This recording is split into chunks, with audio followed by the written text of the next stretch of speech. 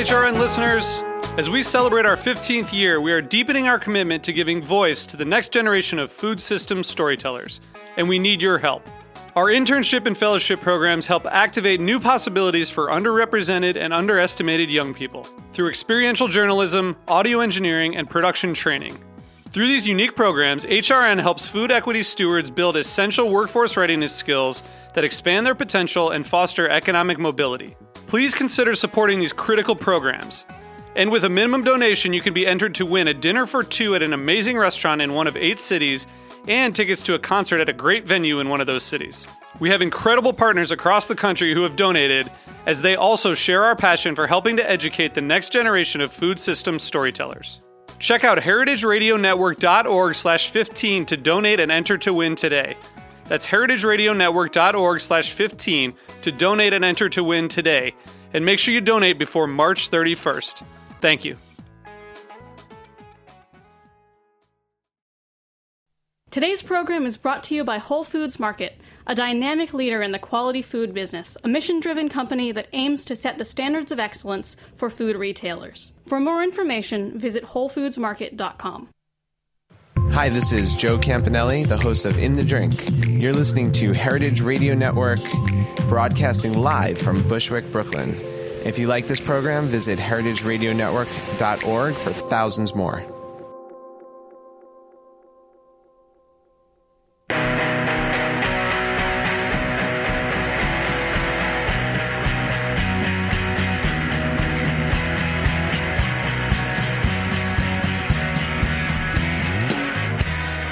Hi, and welcome to Eating Matters, where we talk about food policy and how it impacts all of us.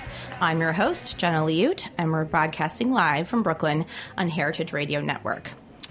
Food policy and culture are intimately entwined and ever-evolving. Today, we'll be discussing some of the most significant evolutions occurring in the food scene and what they spell for the future, politically or otherwise. Joining us to delve into this topic is Alan Sytsma, who's on the cutting edge of our food culture. Alan is the editor of Grub Street, New York Magazine's James Beard Award-winning site devoted to food and restaurants. And he previously served as an editor at both Food Network Magazine and Gourmet. Alan is also a longtime friend of mine and typically the only person louder than me at a dinner party, which is impressive. When I'm doing my job. Yes. Welcome to the show, Alan. Hi. Thanks for having me. Yeah, thanks for coming on. I'm really excited. Of course. It's my pleasure. So we go way back. Way back. Like so far back. Very far back. To high school back. Indeed. Both Michiganders. We met a long time ago. We did. So this could be interesting. We'll see. It's all coming full circle. Okay, Alan, let's go way back. You got into food almost immediately after college, right? And it was at a time when food wasn't as popular. So what kind of decided? What made you decide to get into food? What drew you to the field? I mean, I guess it kind of. I went to college in Boston, and I think it just sort of started as a kind of an outlet, just something fun to do, go to restaurants and hang out. And I think I just started doing that maybe a little bit before other people, but that kind of evolved. I moved to New York. Obviously, there are more restaurants here than anywhere else. It's amazing. It was a time I moved here right around 2002. So there were a lot of very cutting edge restaurants happening. There was a lot going on.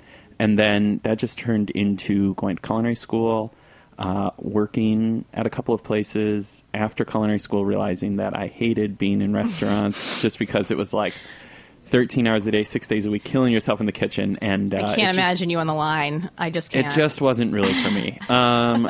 But then, I got really lucky. I was able to intern at a couple of food magazines and got a job doing that and writing about food and talking about food, which was, as it turned out, what I really enjoyed doing anyway. So that was it, and then it all kind of went from there. So it wasn't the dorm food at Cranbrook that really inspired you? At the boarding school? At the boarding school. Yeah. No, I didn't see a lot of culinary innovation there, as I recall. It was a long time ago, so I might be wrong. But it wasn't that really inspired it. I do think with restaurants, what drew me initially was that it is this world where these people, especially the chefs and the owners, they're trying to do a lot of times these very creative, kind of boundary-pushing things. But at the same time, diners are very fickle and they have to make money. And it's just that balance and that kind of that fight that they're always kind of pushing towards, that I find really interesting. So food journalism, at least in my opinion, used to only be about like restaurant reviews and kind of featuring more complicated recipes. Do you think that this has changed, or is there a longer tradition of more policy, food policy in writing?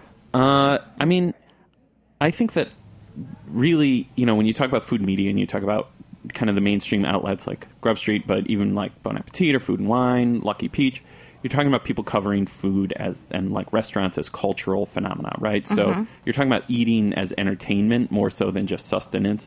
But I think that in that way, right now, probably the last, 10, 15 years, there's a lot more emphasis on mindful eating and being kind of aware of the impact that you're having as you're doing this. So I do think that they're intertwined now. I mean, I don't think that people sitting down, like for example at Roberta's where we are necessarily concerned about, where, the impact that the lettuce in their salad is having. But I do think that people are a lot more aware of it than they have been in the past. And so it kind of goes hand in hand with like, yes, you're going out to have fun or you're cooking to have fun, and it's an activity that you're doing, but it's also something that you are trying to be a good steward of the land while you're doing it to some extent.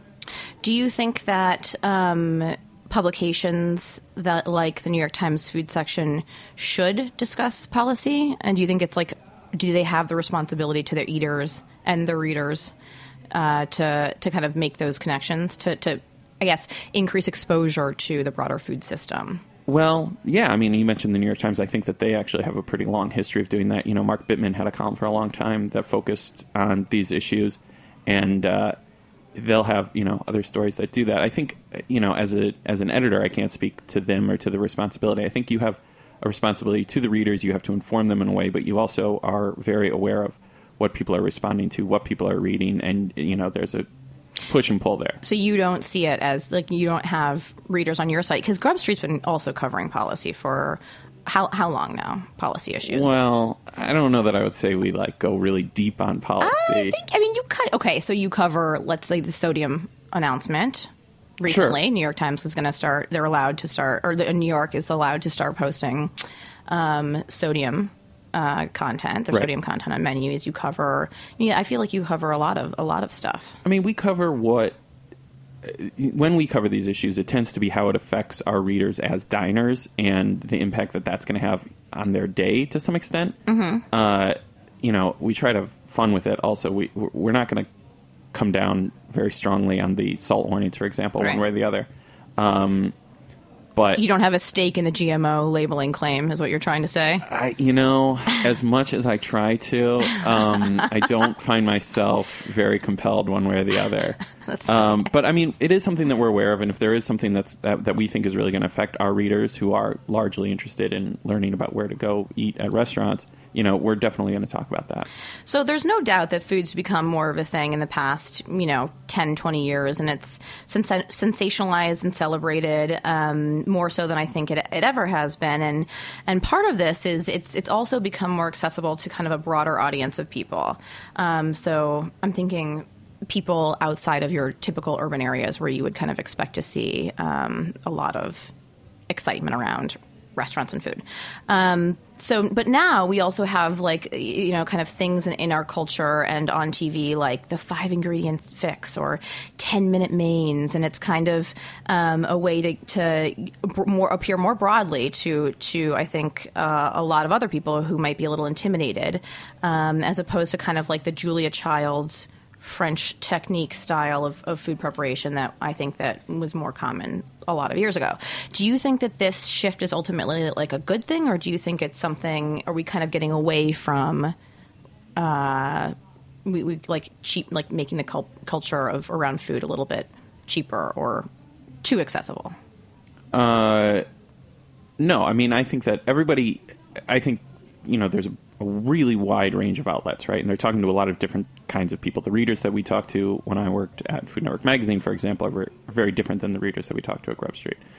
But at the end of the day, what you're really trying to do is give your opinion and inform people and, help them to some extent eat better. So whether you're, a working father who's trying to get dinner on the table for his kids on a Tuesday at 6 o'clock, and you're harried and you're trying to do the best you can with the time that you have, or you're a banker, on Wall Street who's looking for, an amazing new sushi restaurant. At the end of the day, it's like you're trying to just help people sort of, through your own expertise, sort of, I don't want to say elevate because that's not really the right word, but yeah, just sort of improve, make the most of whatever their available time and, resources are to help, make what they're eating a little better or more interesting. So it has been said about you that you have an almost encyclopedic knowledge of restaurants, the restaurant industry. And recently you covered the disastrous Per Se review by Pete Wells in the Times. And you wrote that it was a nail in the coffin for fine dining and something that you had been predicting for years. So I'm curious if you can tell us a little bit more about what this review says about people's food preferences more broadly. Well, I don't think that it's a nail in the coffin of like fine dining. I think it's a certain type of restaurant, and that is the kind of restaurant that is, has traditionally been geared towards the Michelin-approved style of dining. These, 12-ish course tasting menus that cost, $200, $300 a person. It's lots of luxury ingredients. It's, white tablecloths. It's polished service where all of the dishes come out at the same time and they lift off the, domes. Yeah, I love that. Well, you like to be pampered. We know this. But no I shame. think that, with Per Se, really that review, I don't want to speak for Pete Wells, but in the reading of that review, it hinged on this idea of, you're paying a lot of money for this experience, and the experience that you're getting isn't really up to snuff with how much it costs. I think he called it, I don't remember the exact line, but he called it basically like one of the worst food values in the city. Yeah. And there are places, like 11 Madison Park comes to mind, where you're paying probably almost as much as you are at Per Se, but the experience that you're getting doesn't make you feel like you're getting nickel and dimed at every turn. Whereas Per Se, there were all these supplementary charges on the menu, and, you can't get a glass of wine for less than $30 or whatever. Yeah. I made that number up, but something like that. And so, you have to make, as an owner, as a chef, you have to make diners feel like they're getting something new, but it's also really hard to do that. I think in the piece that I wrote about the review, it's like you have to, people have to feel so immediately comfortable, and they have to feel like they're getting everything that they possibly want, and then you also have to surprise them a little bit, and it's like the precision that you have to do, and the army of people that you have to get all moving in the same direction to make this happen for, how many people eat at Per Se a night? 40 people, 60 people? I don't know. It's just, it's incredibly difficult, and I think that the reason why I said it was the nail in the coffin of fine dining is that as an owner or chef, if you're young and you're starting out, the idea of trying to open a restaurant like that, it doesn't make a lot of sense when you can open a much smaller place, a place that's more geared towards a casual kind of dining, a place where, your build out is going to be a lot less, your service costs are going to be a lot less, your food costs are going to be a lot less, but then people are just as happy and, they're having a nice time, and you can still kind of get away with experimenting and doing some cool stuff. So you don't think that it's like we're moving towards a more cost-conscious kind of dining out model? I think a lot of chefs and owners have shown that there is a way to open a really cutting-edge, ambitious, interesting restaurant where it doesn't cost $350 a person to eat there. So, as a diner, it's like you're just looking for different experiences. You're going to want to run the whole gamut, right? Mm-hmm. I mean, you're going to want a special occasion place, and you're going to want a place that just does simple, awesome, cool food that you can go to. That's not going to change. But, at the same time, the restaurants at the lower end are still, that's where it's really interesting right now and really exciting, because that's where I think a lot of the innovation is happening. Tell me. I'm ready. Well, where? I mean, where is the innovation happening? And what are some of your favorite spots right now that are a little bit more approachable? Favorite restaurants right now? Well, I feel like I feel like I text you this question every week. By the way, it's where basically should I go? Or I should just read your blog. Yeah, we do. I do spend all day, basically every day, thinking about how to let people know where they should eat and what restaurants are good right now. And then you do text me, and it's like, well, I feel like 9 hours of my life are gone. No, I don't know. You think about a restaurant like Estella, and those guys just opened a new place this week. But like Estella is like, you go there and you're seeing something at least new to New York, and you're seeing a point of view. You're seeing food that is, very thoughtful, really technically very well done. But, it's just a simpler, more casual place. You're getting wine that is the exact same wine. One of the co-owners, he used to work at Stone Barns, Blue Hill Stone Barns, one of the nicest restaurants in the greater New York area. So, the wines that you're getting and the wine service that you're getting is displaying a lot of the same things that you would get at an ultra-luxurious restaurant. But instead you're in this, like, bistro above a dive bar, and you're having this, like, amazing experience that, I don't think you could really get away with a lot of those dishes either if you were charging, $300 a person, because, it would be off-putting to people, and they would think, where is my value foie gras and caviar? Why am I getting, these dumplings topped with shaved raw mushrooms? Whereas there, it's just it's unbelievable. It's one of my favorite things. All right. So, you're seeing that kind of, experience growing, and I think people are really drawn to that a lot more. Yeah, absolutely. So speaking of fads, what are some of the kind of food fads coming down the pike that you see that are gaining popularity right now? And what are some of the funkiest ones that you're like, what? I don't know if I want to. Well, one thing that you're seeing is a lot of, like, maybe not gimmick food, but you're seeing Instagram bait, right? You're seeing a lot of chefs and owners engineer dishes and engineer things that are only designed to, become Instagram trophies. So people will wait in line forever for, like, a really crazy looking milkshake or, like, rainbow colored bagels, for example. And, I don't know that people are necessarily wanting to eat these things. They just want to, like, it's like a trophy that you got. I did that. I ate that. I did that. That was awesome. Now it's on my Instagram feed. Yeah, I think it is, to a certain extent, the cronut effect. I don't know what else is happening. Big push into vegan cuisine, which I have to say, I'm surprised that it pushed as far as it did. You walk by, there's a restaurant in Greenwich Village called By Chloe, which is a sort of a vegan cafe. It's like there's a counter. They have a lot of veggie burgers. They have, like chia pudding. They have, I'm trying to think of everything. That just doesn't sound good to me. It has all of that stuff, coconut water and little branded coconuts. And you walk by, Tuesday at 2:00 in the afternoon, lines are spilling out. For a vegan food restaurant? Well, for a restaurant that, it's a cool cafe, but it's crowded. I don't know. I went there for a story that we did on Grub Street, and it was just like you're getting elbowed in. It's just people are jammed in there, and it's sort of surprising, the appeal of that kind of thing. I think it's just getting like people are just, that is a much more casual environment. I think people have been sort of watching things trend more casually. I guess I just said it. Yeah. But, people always draw the comparison between, like, a restaurant like Kraft or a restaurant like Momofuku Sambar, where David Chang, pioneered the bar service, or a restaurant like Roberta's, which is in an old warehouse in Bushwick where we are, and, doing really high-end food.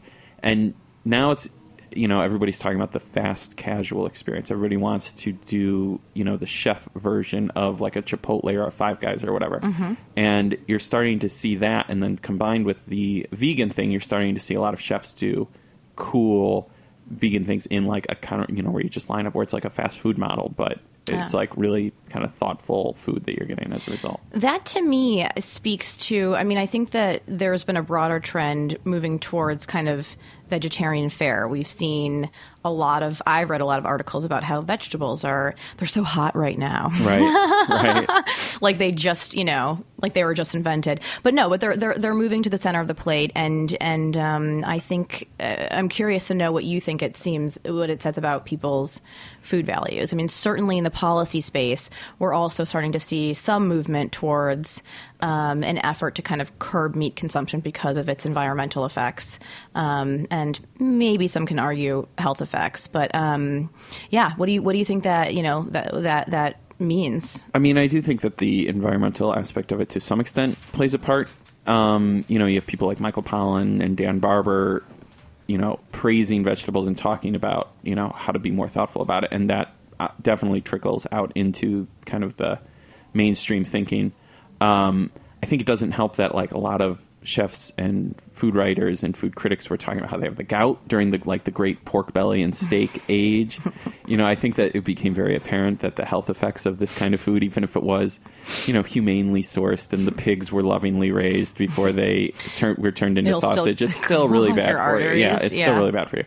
And then the other thing is that this is sort of a slightly more cynical way of thinking about it, but like vegetables are like a lot cheaper to buy than proteins for chefs and restaurants. And so, if you can get someone to pay $14 for carrot tartare as opposed to, $14 for steak tartare, and your food costs are a lot lower and you get to display a little bit more creativity, that really helps the bottom line. And so as a chef, as an owner, it probably it helps you if people are engaged in this and are interested in this. So you're going to do what you can to kind of foment that idea, I think. That seems kind of like a win-win to me. I don't know. I mean, people are eating more vegetables, which we don't, as a culture, eat nearly enough of.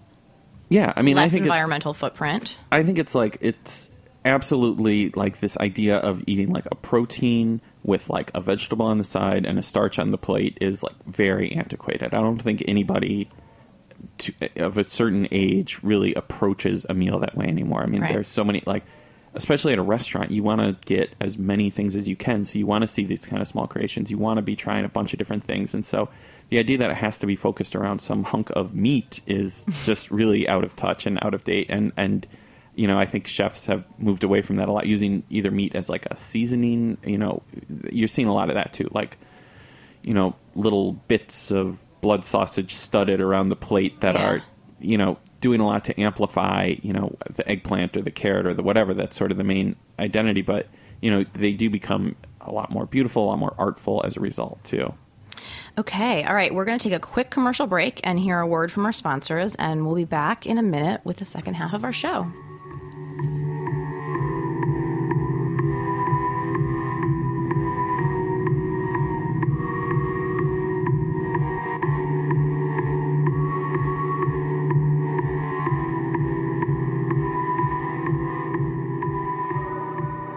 I'm Michael Sinatra, Public Relations Director for Whole Foods Market here in the Northeast region. I'm known for eating. It's funny because, I work with a lot of people in really interesting positions. So someone like Ellie, our local forager, she's the local forager. She goes out and works with these great artisanal businesses. But it's me who she likes to tote along to help her taste a lot of stuff.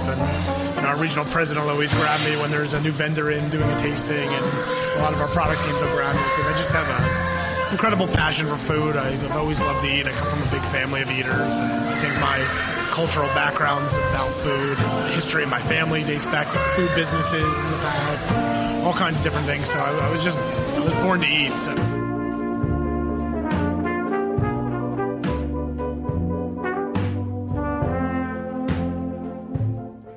This has been a message from our proud partner, Whole Foods Brooklyn. For more information, visit WholeFoodsMarket.com.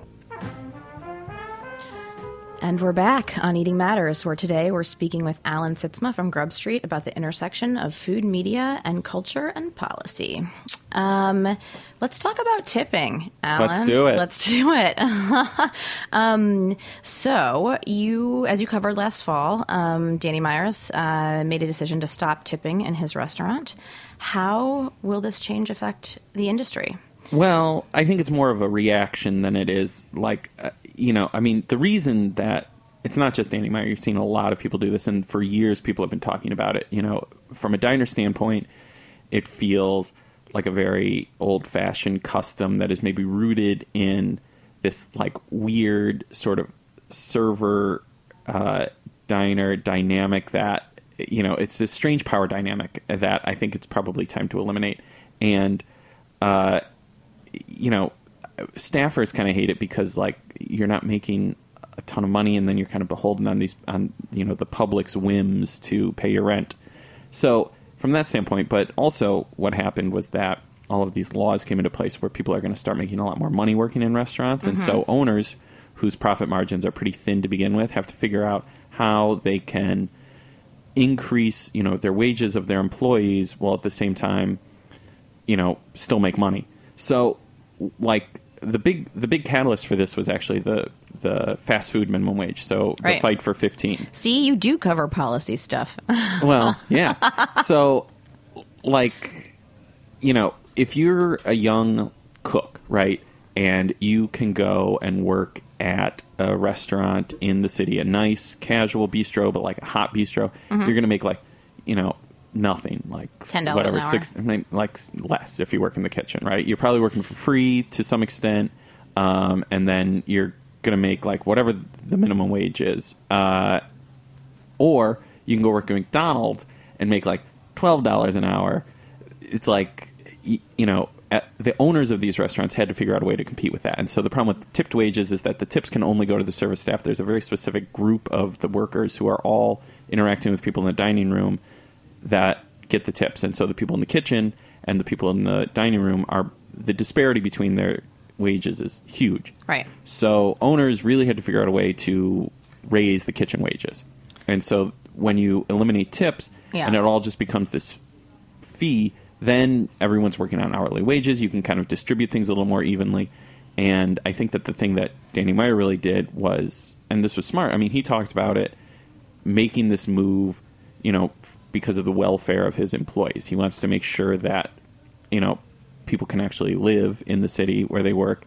And, as he is a very influential restaurateur, you see a lot of people looking towards him. And, if I run like a neighborhood bistro in Brooklyn and I decide I'm going to go tip free, I don't get to go on the Today Show or get written about in the New York Times and get to tell the world that I'm doing this. Whereas Danny Meyer could. And so it makes it easier to shift diner habits. As a result, they come in, they think, okay, not tipping is really a thing. Right. So that the smaller restaurant can say, well, yeah, we're doing this also, and kind of use the same model that I think Danny Meyer's trying. So it's also a way to retain or to attract and retain really good kitchen talent, right?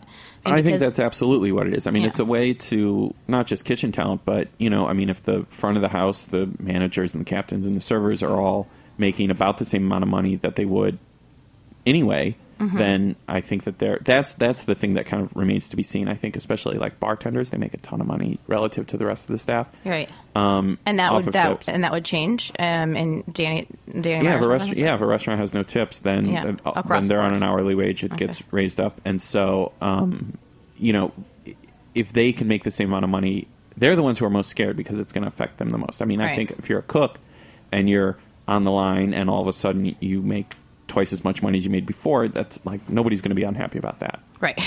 Right. Well, speaking of chefs and cooks, we're kind of starting to see some fine dining chefs in particular seeing their roles evolve into uncharted territories. So they're joining startups, as was recently announced. I don't know, this week. Blue Apron is getting a new chef from, was it Franny's? Yeah. And they're talking food policy, more than ever. I'm thinking about Tom Colicchio. Why do you think that this is happening? You mentioned Jonathan Adler. That's the name of the chef who is going to Blue Apron from Franny's, which is a pizza place here in Brooklyn. A very high-end, thoughtful pizza place. But, he worked with Dan Barber.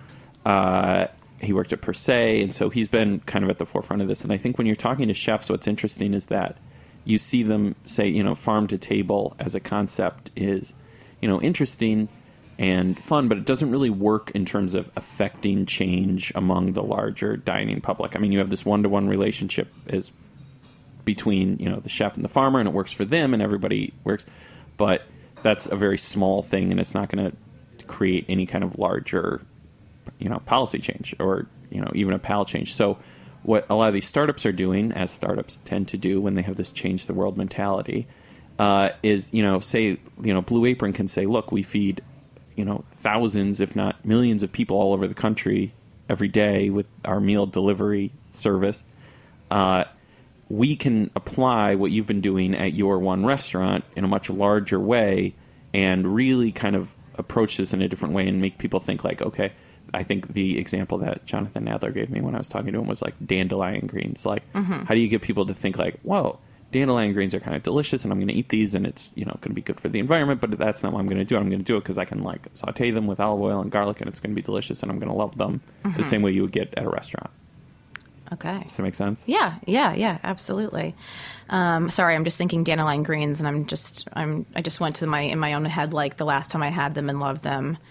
Yeah, I mean, I think it's like when you go to a restaurant, you can see something and you can think like I just had. Okay, so sorry, not to cut you off, but let me cut you off. But like I was at a Patali restaurant and we ordered dandelion greens and I was like, ugh. And then I had them because they were probably doused in olive oil and like Parmesan. And I was like, these are delicious. But yet I don't necessarily seek them out at the farmer's market or, at the grocery store.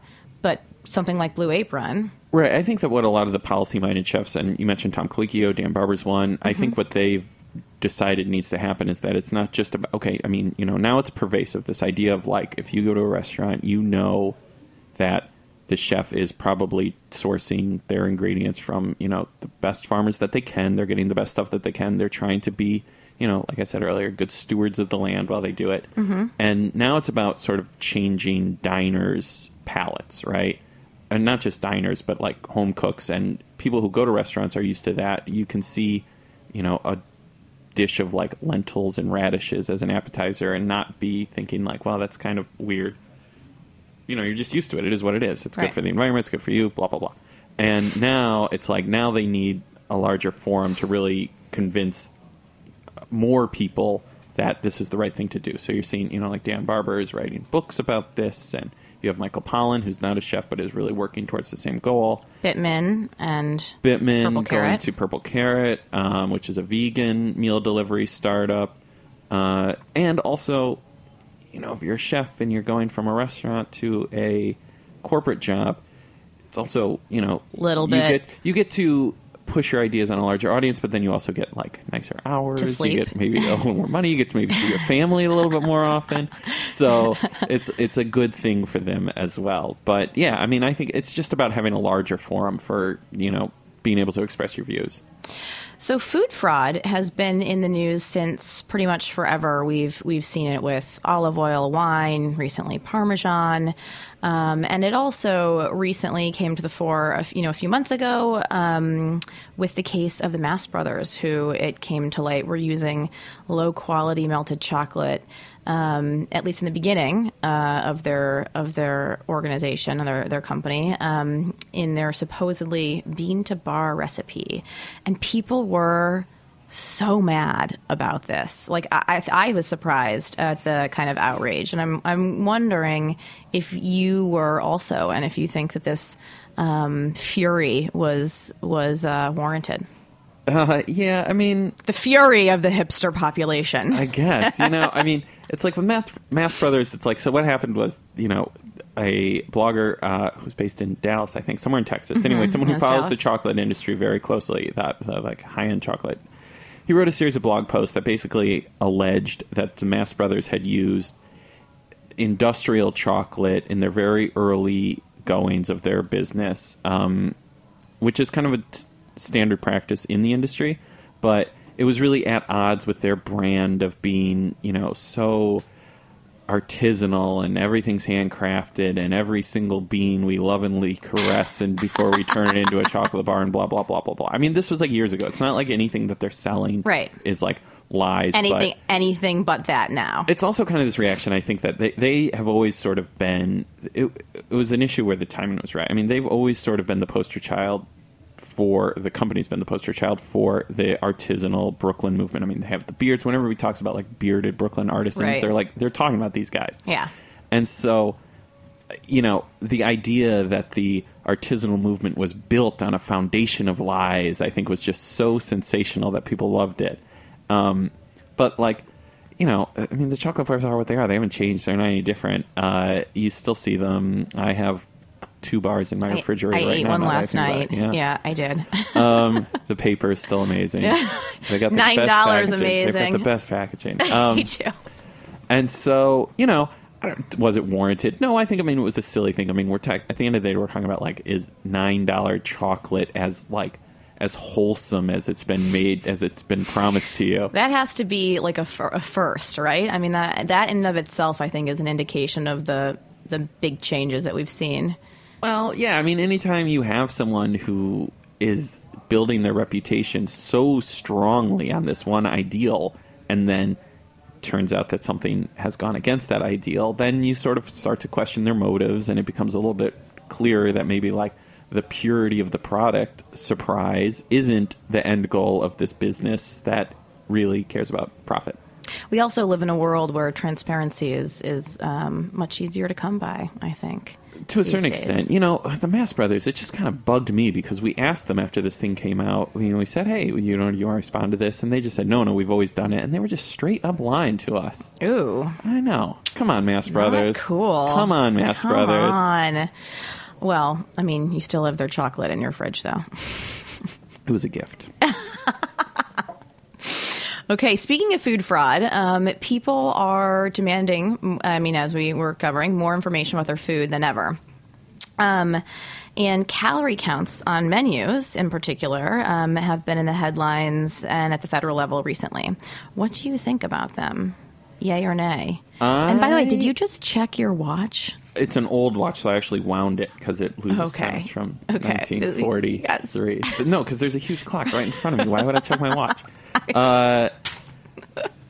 I'm here just to talk. I'm here for you. Good, so anyway, good. What was the question? The question was, what do you think about calorie labeling on menus? You know, I think that it's sort of silly.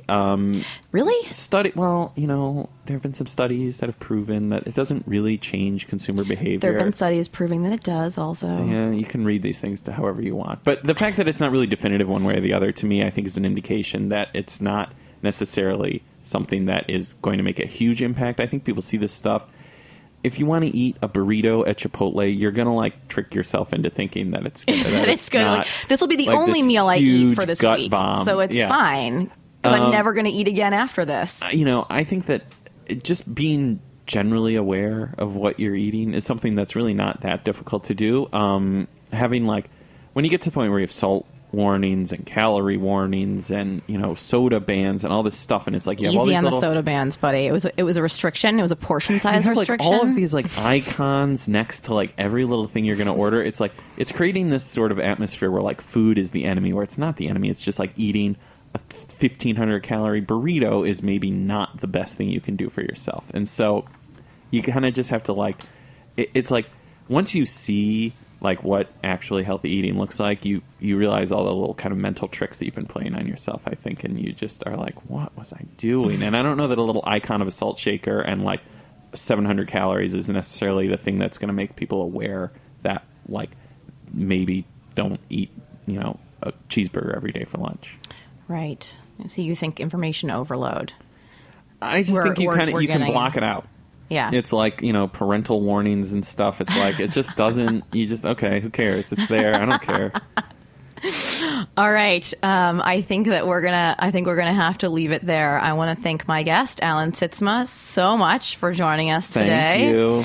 Our show is produced by my brilliant co-host, Kim Kessler, and myself, and our wonderful intern is Austin Brynjarski. Show music is by the very talented Tim Archer, and I want to thank our sponsors, as well as our new show engineer, David Tatashore. The show is available on Heritage Radio Network's website, or as a podcast on iTunes and Stitcher. You can also find us on Twitter at EatMattersHRN. I'm Jenna Liute, and thank you so much for listening.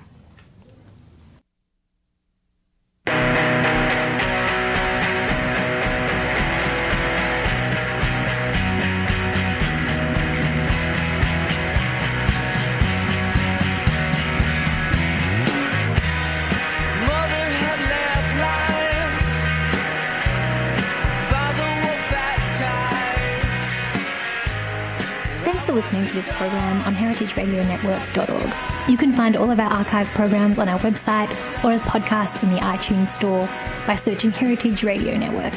You can like us on Facebook and follow us on Twitter at @heritage_radio. You can email us questions anytime at info@heritageradionetwork.org. Heritage Radio Network is a 501c3 non-profit. To donate and become a member, visit our website today. Thanks for listening.